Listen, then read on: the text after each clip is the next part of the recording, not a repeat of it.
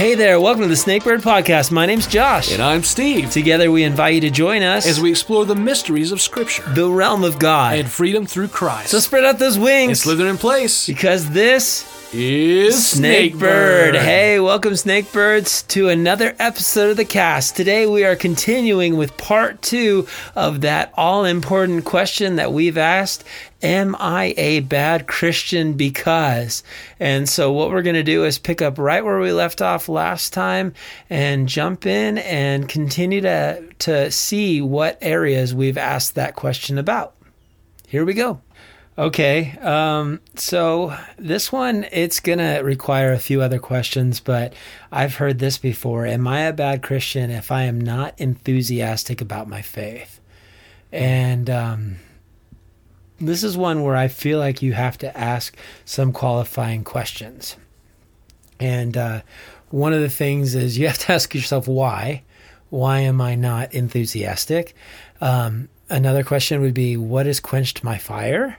And then another question would be, did I ever actually have fire? Oh. And then to go off of what Jesus says in the book of Revelation, have I left that first love?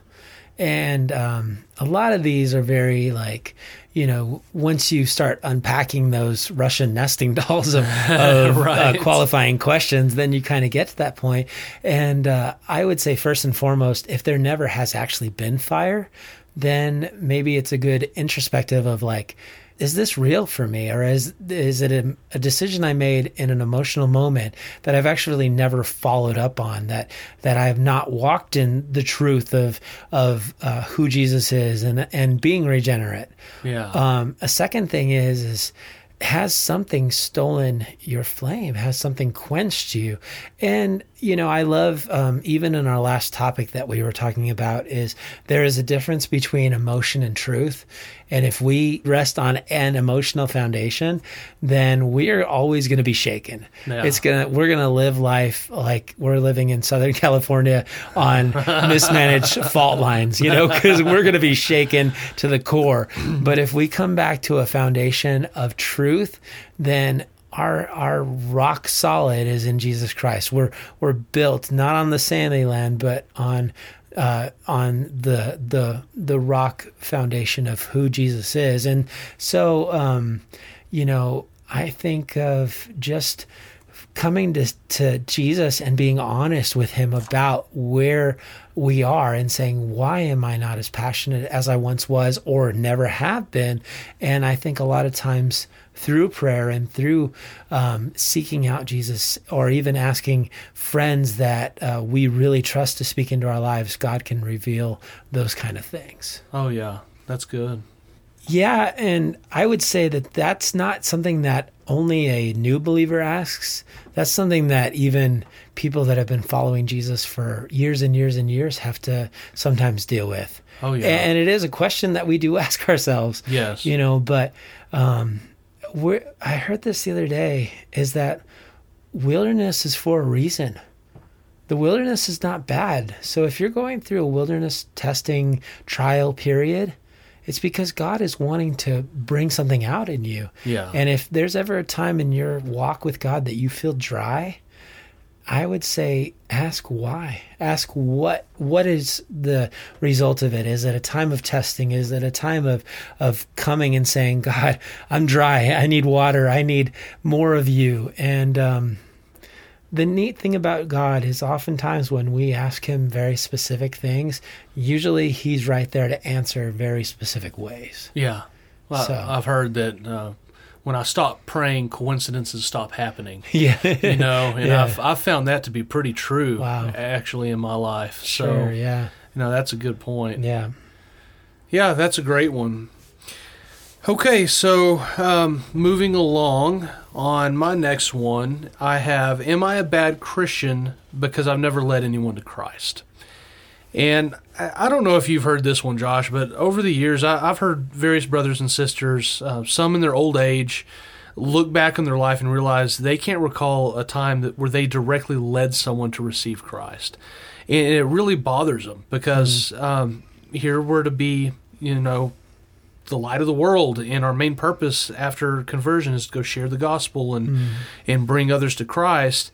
So I had to include this one just based on the times that I've heard people struggle with this, and I do have some thoughts on how we should understand this concern. But I was curious, have you heard this from brothers and sisters yourself? I think I have a while back. Yeah, it hasn't been anything recent, but I have heard that before, yes. Gotcha. Okay, well, I was just kind of curious because I know you spent many years in ministry, so I figured there were some cases. But the first thing I want to point out is that God He's uniquely designed each of us. Christians don't just start out as this big roll of flat dough, and then God gets his different shaped cookie cutters, and we got snowmen over here and gingerbread over there. We're not designed that way. 1 Corinthians 12, 4 through 6 tells us, "Now there are varieties of gifts, but the same Spirit. And there are varieties of service, but the same Lord. And there are varieties of activities, but is the same God who empowers them all in everyone." So it's important to understand that each of us have different natural gifts and spiritual gifts. One example I'll give is that I was watching a fellow believer once as they were trying to share the gospel with someone, and right away you could tell that a one-on-one interaction with people was not their gift. And I'm not trying to be mean. I'm not trying to say that God can't use you on a moment's notice to step out of your comfort zone for the purpose of divine appointments or anything like that. But that being said, this situation really did seem to be more damaging than beneficial. And the main reason was because it was forced. I think they were like, I'm going to be a spiritual warrior today, and by golly, somebody's getting saved. And so again, not saying that someone can't be used outside of their gifting, but at the same time, I hate to see Christians down on themselves because they're not successful at doing something God didn't call them to do. And these are my thoughts from what I see in Scripture about this. The first thing would be what Jesus tells us in Matthew 5:16. "In the same way, let your light shine before others so that they may see your good works and give glory to your Father who is in heaven." Letting our light shine before men is a call that doesn't necessarily initiate radical change in scenery. And what I mean by that is sometimes we get this idea that we have to take our faith seriously, and we have to abandon all previous engagements and design some brand new undertaking in order to live the gospel out. But if we don't feel a real pull and change from God, then 1 Corinthians 7:20 tells us that each one is to remain in the situation we were called in and to just live our lives, our new life, in our ordinary places. That's the real calling of letting our light shine before men. And by simple observation from bystanders that once knew us in a different light, we could be preaching the gospel without saying a word. And you might think, well, come on, Steve, that doesn't sound like much of a ministry. How could you possibly know if that works effectively? I'm glad you asked, because Solomon addresses this very thing in Ecclesiastes 11:6, where he says, "In the morning sow your seed, and at evening withhold not your hand, for you do not know which will prosper, this or that, or whether both alike will be good." And if you have no idea what he's talking about there, he's talking about a farmer who's debating whether he should plant his seed in the morning or in the evening. He's like, I wonder which time of day is going to be more effective for this seed to take root. And Solomon's response to that is plant both times, because you have no way of knowing which one's going to take. And the powerful application from that would be that we have no clue what our daily witness does for those who are watching us. I can't tell you how many times I've heard someone at a small group or a Bible study that they recall a random person that planted a seed in their life that has grown into this massive inspiration that changed them. And it just never ceases to amaze me that what started the ball rolling on that was a simple observation in someone else's life where they were just living out their life in Christ. And sometimes it was a simple word of encouragement at the perfect time, and other times there wasn't a word spoken at all. But the point is, if we're abiding in Christ, people are going to notice. And that alone will be planting seeds. And remember the wisdom of Solomon, that we have no way of knowing which seeds are going to take root as people observe that in us, as they watch us. But also take to heart Isaiah 55:10 through 11 that says, The rain and snow come down from the heavens and stay on the ground to water the earth. They cause the grain to grow, producing seed for the farmer and bread for the hungry. It is the same with my word. I send it out, and it always produces fruit. It will accomplish all that I want it to, and it will prosper everywhere I send it. So that's my encouragement, to live out God's word, because it's not going to return void, and you don't necessarily have to physically lead someone to Christ in a setting where you lead them in a prayer and all of that. And I would just really felt the need to bring that one home for anybody who's ever struggled with, man, I've never led anyone to Christ, because you know what? You might have. Yes, that's true. Was it St. Francis of Assisi that said, preach the gospel at all times, and when necessary, use words? Yeah. I couldn't remember. I knew that was a quote, but I couldn't remember who. And I have met people who I would call gunslinger Christians, who it's like they, as they're putting on their belt in the morning, they're like, somebody's going to get saved today.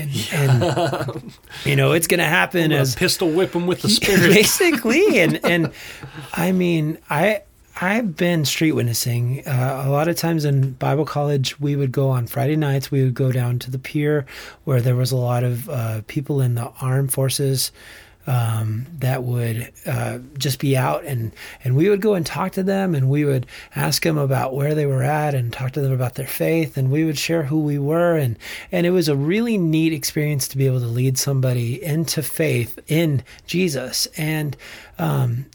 And then give them a Bible, and then, try to get them hooked up with a local church. And that was a neat thing. But not everybody is called to that kind of in-your-face, like, go out and do that ministry. There's also, I believe, like you said, the person who lives their faith every day, day in and day out, who has such an influence on those around them, to where they see when the highs and the lows come, and yet they also see that because they're not built on the sandy land, that that they're not sinking, or they're not being destroyed, they're not being tossed to and fro.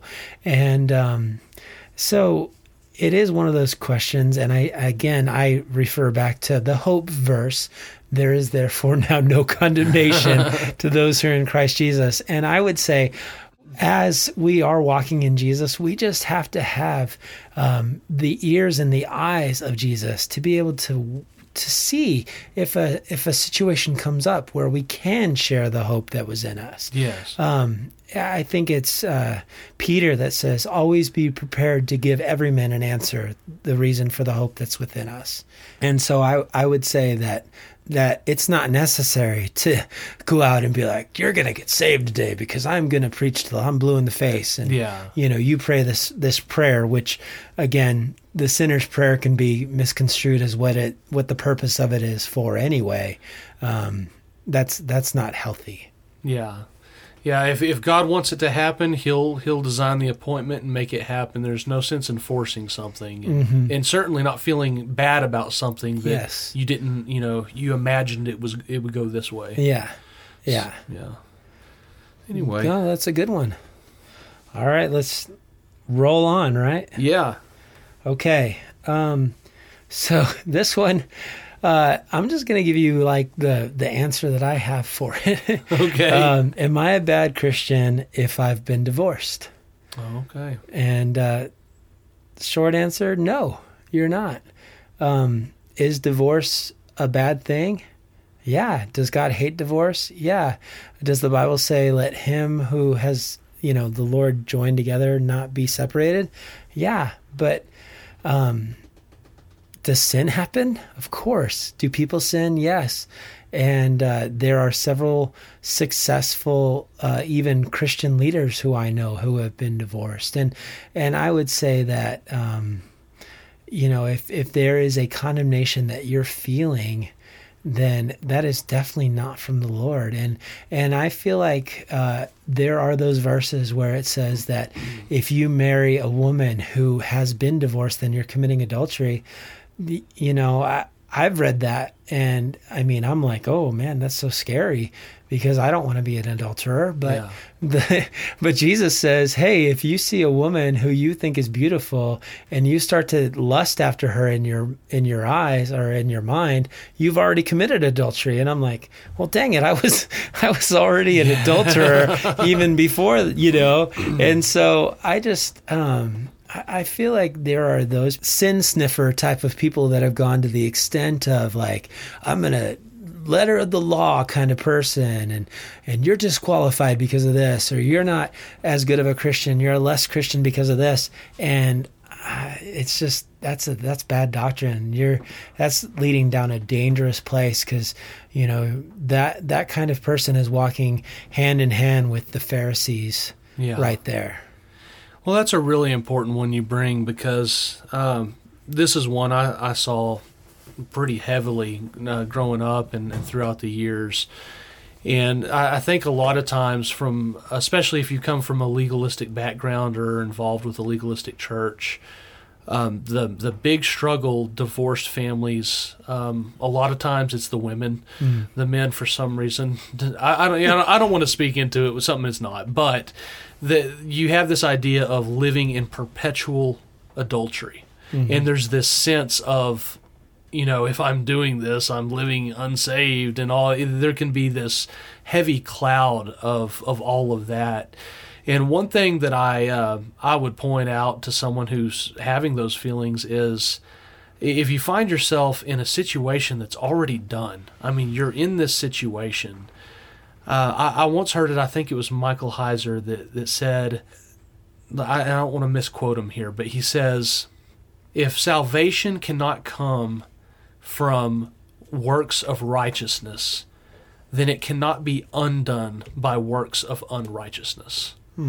And that has always sat really sweet to me, not because it tickles my ears, but because it's the gospel. And if you find yourself in a situation where you read some troubling scriptures about divorce, and you got horrible feelings about it and all that, remember, you're not unsaved. You're not living in perpetual adultery or anything. And that might not be the route that some of you are thinking, but I come from a divorced family, and I heard a lot of this. So I don't know. I just felt kind of God nudging me to mention that salvation cannot be undone by works of unrighteousness. So anyway, I thought I'd throw that out there. If you are struggling with that, that's a good one. Yeah, for sure. Okay, so moving on, my next one is, am I a bad Christian because I can't seem to kick a certain sin? And this one is one of the hardest struggles, I think, because we read scriptures like 1 John 3:6. It says, no one who remains in him sins continually. No one who sins continually has seen him or knows him. Hebrews 10:26 says, if we deliberately keep on sinning after we've received the knowledge of the truth, no sacrifice for sins is left. So you read scriptures like these, and you're struggling with this reoccurring sin. It's extremely defeating. And I almost didn't bring this one because I feel that it is worthy of an entire episode in itself. And we've touched on this in a few different episodes. I can't recall the exact ones, but I remember we dissected the meaning of practicing sin. But as a shorter response to this concern, am I a bad Christian because of this? I would respond by saying you're a Christian who needs to be very alert, because you're in dangerous territory. You are. James 1:15 says, each person is tempted when they are dragged away by their own evil desire and enticed. Then, after desire has conceived, it gives birth to sin, and sin, when it is full grown, gives birth to death. So, understanding that this cancerous thing called sin lives within us, we need to treat it just like that, cancer. Don't let it grow. And I realize that we're talking about sin here that's already grown to probably a noticeable size if we're labeling it as something that's reoccurring that we can't seem to kick. And this would no doubt fall into like an addiction territory, which is difficult. But from this point, I want to read a few scriptures that might be able to help you take at least the first step in kicking this thing with God's help. And make no mistake, God is more than able to help you conquer whatever this is. I can promise you that. I've lived it. Ephesians 3:20 tells us, "Now to him who is able to do immeasurably more than all we ask or imagine, according to his power that is at work within us." God is able. The first thing you should do is come to God honestly and repent of whatever it is you're struggling with. And believe me, I know this sounds silly for someone who's dealing with an extreme addiction, but repenting before God is not a statement of, God, I'm going to figure this out myself. I'm here. I'm sorry. I'm going to figure this out. Just bear with me. That's not what that is. With some things, we may have enough willpower to quit on our own. And in those cases, it's a really meaningful sacrifice. We can offer that up to God. But in cases of addiction, something that keeps coming back and hijacking your mind, in these cases, repenting is a plea for God to help you because you don't have the power. And the first step in kicking this is asking for forgiveness. 1 John 1:9 says, "If we confess our sins, he is faithful and just and will forgive our sins and purify us from all unrighteousness." If we're constantly walking around with hidden thoughts of, I'm not righteous before God, then Satan is going to use that thinking to keep you from approaching God for forgiveness. He's just going to do it. That's what he does. And that scripture is so much healing if you really believe it, that you are made pure after sincerely confessing your sins to God. So do that first. And then the next step I would say is to make a plan going forward, identifying your triggers. And by triggers, I'm talking about traps. If you struggle with pornography, identify the subtle images, the articles, social media posts, the things you know will trigger that inner longing to satisfy something so short-lived. And then instead of the short-lived joy it gives, force yourself to remember the peace that it robs you of afterward. If you think about these things before you come to them, it's going to help. Identify these areas and be intentional how you spend your time that day. That's the first step in resisting the devil. James 4:7 says, "Submit yourselves then to God, resist the devil, and he will flee from you." So when you make a habit of resisting the devil and thinking about these things, being intentional, alongside the habit of asking God to give you strength in these areas, then each time it's going to get easier and easier. And don't forget to keep your guard up. The devil is so notorious for waiting for that perfect time to throw temptation at you. I think of Jesus. You mentioned earlier in the wilderness, it's said that after Jesus resisted him and he gave him scriptures every time he tempted him, the devil went away, but he waited for an opportune time. Yeah. And that's what he does. So I would encourage you to keep God's word close to you. Ephesians 6:10-20, I would encourage you to keep that close in times of temptation. It's a great portion of Scripture where Paul, he lays out how to battle in these areas with the full armor of God. You should even memorize it because, David tells us in Psalm 119:11, "Your word I have treasured in my heart that I might not sin against you." Josh brought that earlier when we were talking about reading our Bibles. So keep God's word close because whether you're in a heated battle or not, it's just a matter of time before Satan starts his schemes again. So be alert. Come to God with confession and a request for strength, and be intentional throughout your day. You're not a bad Christian. You're dealing with sin, and God's always there waiting alongside you. So I would encourage you, let Him fight your battles. Be intentional about this. Come to Him for forgiveness. And it's not always easy. It never is. But that's some encouragement on that one. Yeah, man. I really appreciate the approach that you brought to that because I wrote, "Am I a bad Christian if I struggle with sin?" And I was like trying to negotiate some of it, and I did not say it quite the way that you did, so I thought you did a great job. I brought one verse from Galatians, and that was chapter 5, verse 1. "It is for freedom that Christ has set us free. Stand firm then, and do not let yourselves be burdened again by a yoke of slavery." Yeah, I think that sums up everything that you just said. No, I'm just joking. It does. No. It does. Said by better than me. No, it's just we are now the Bible calls us slaves of righteousness and no longer slaves of sin. And I know that Paul had his moments where he's like, that what I wish to do, I do not do. And that what I wish not to do, I do. But I think, like you said, look for those agents of stop, look for those things, those triggers. And God is more than enough. He's made a way for you to resist the temptation. Yeah. And, I would say finding an accountability partner goes a long way in that, of someone that you can confide in and rest upon and be truthful with, is going to help overcome those things. Yes, definitely. Accountability partner is a huge step in overcoming in those realms. Yeah. I had a couple more, but I think that was a good place to go with it. So I'm gonna say that, other than just as believers, to me, again, there is no such thing as a bad Christian. So I would just encourage us to daily grow in the grace and the knowledge of our Lord Jesus Christ. That's what Peter says in 2 Peter 3:18. And I think that's the purpose of a Christian, is that we are only good because of who Jesus is in us. And I know that you had a direction that you wanted to go in closing with this, but really that's kind of my final thoughts. Well, I think we summed up the gist of the topic, and I agree completely. I don't believe there's bad Christians and good Christians. There's Christians and there's people who aren't Christians.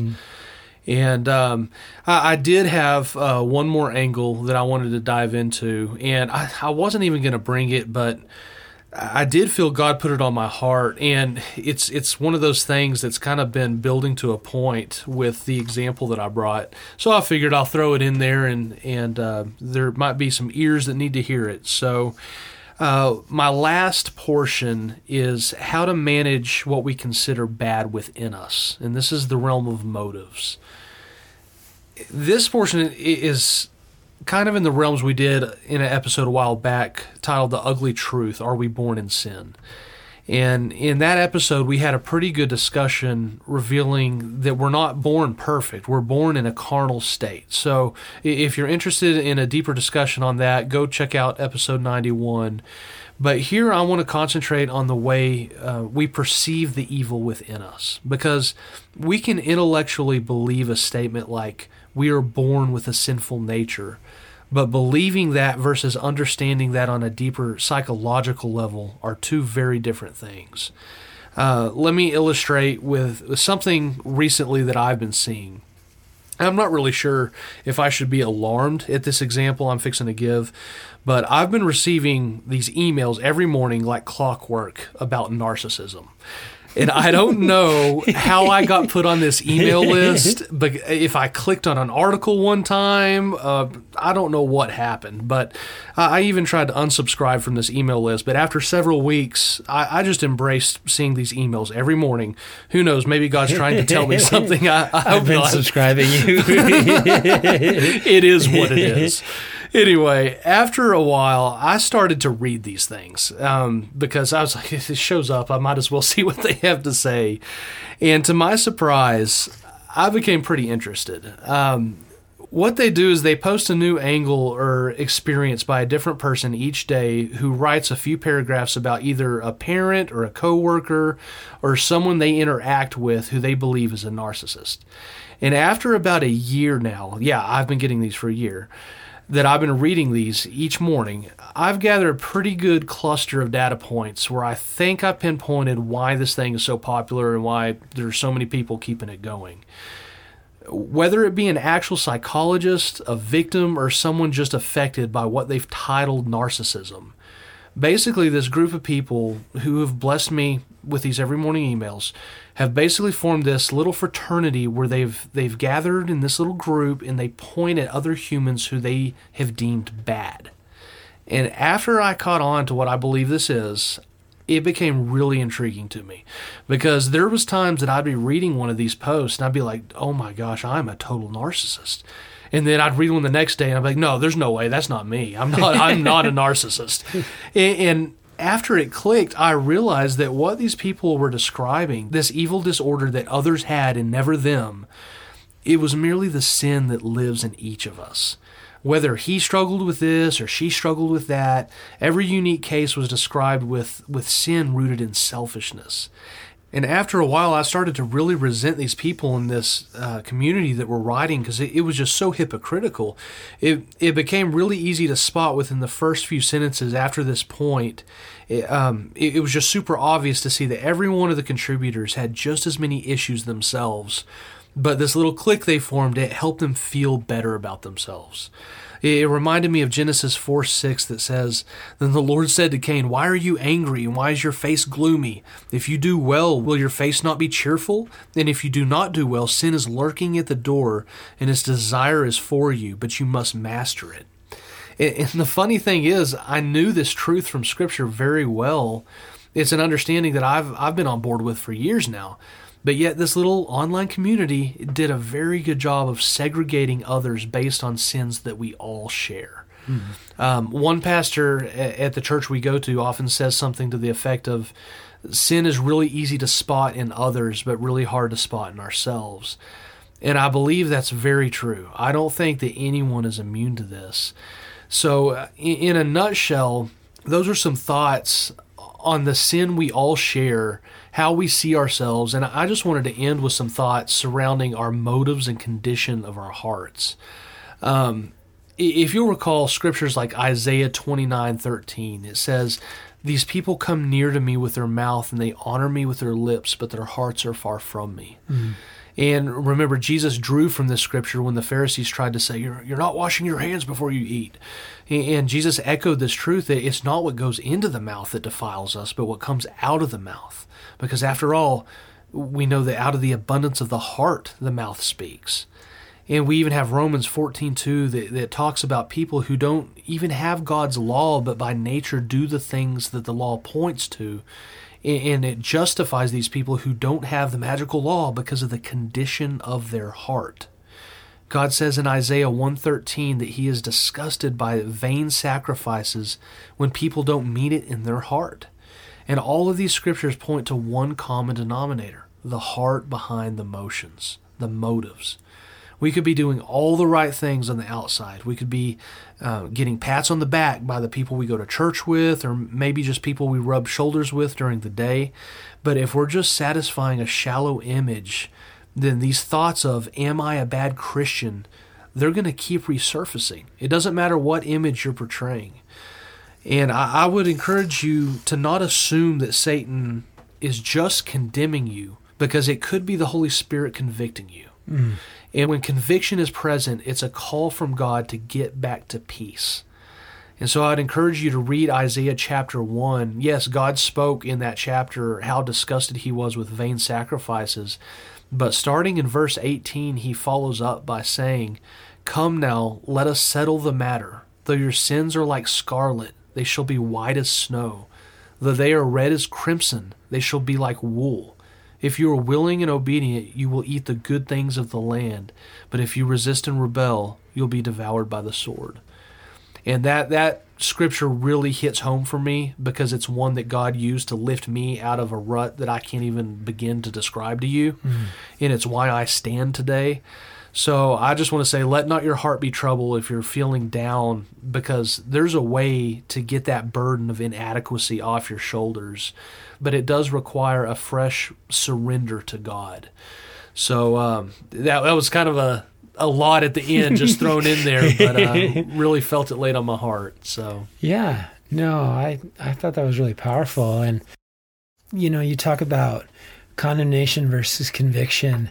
We just have to be sensitive, and we have to know, who are our people and where is this coming from? And man, that point about being able to see sin in others, but really being difficult to spot it in ourselves. It's a heart check for me. Yeah, it is. It is. And there's an old study called self-confrontation where you just have to be so brutally honest. Yeah. Because we sugarcoat everything. Yes.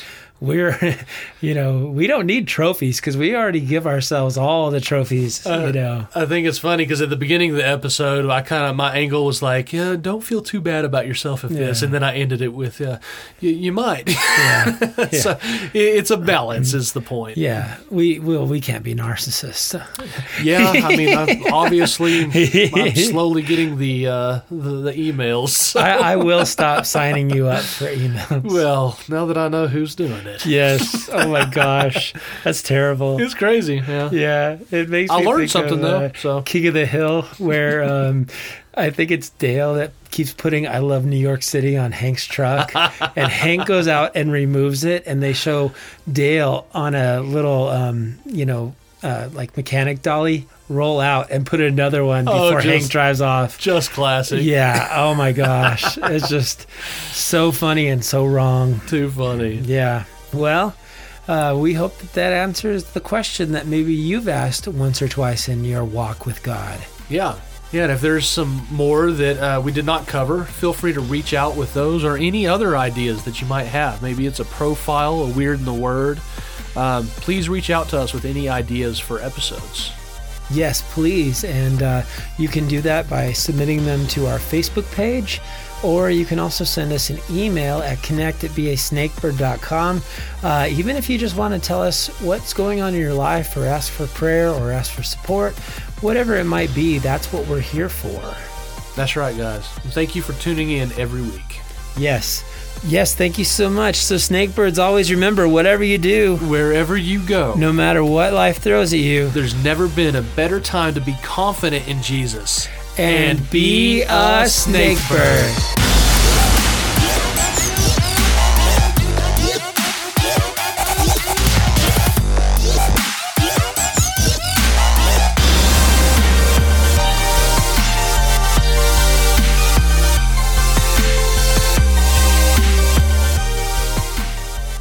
Okay, I need to bring the hope before I bring the pain. So I went immediately to Romans 8:1, which says, therefore. Can I cough real quick? Yeah. My drawl is still working out that first there. I like it. That was a really good "Oh Brother, Where Art Thou" Yeah, impression. that's what it just came to me. Just like, awesome. I didn't even mean to do that, but that's great. I am a man, constant sorrows. You do it good. What they do is they poop. They poop. They pooped. Okay. They pooped.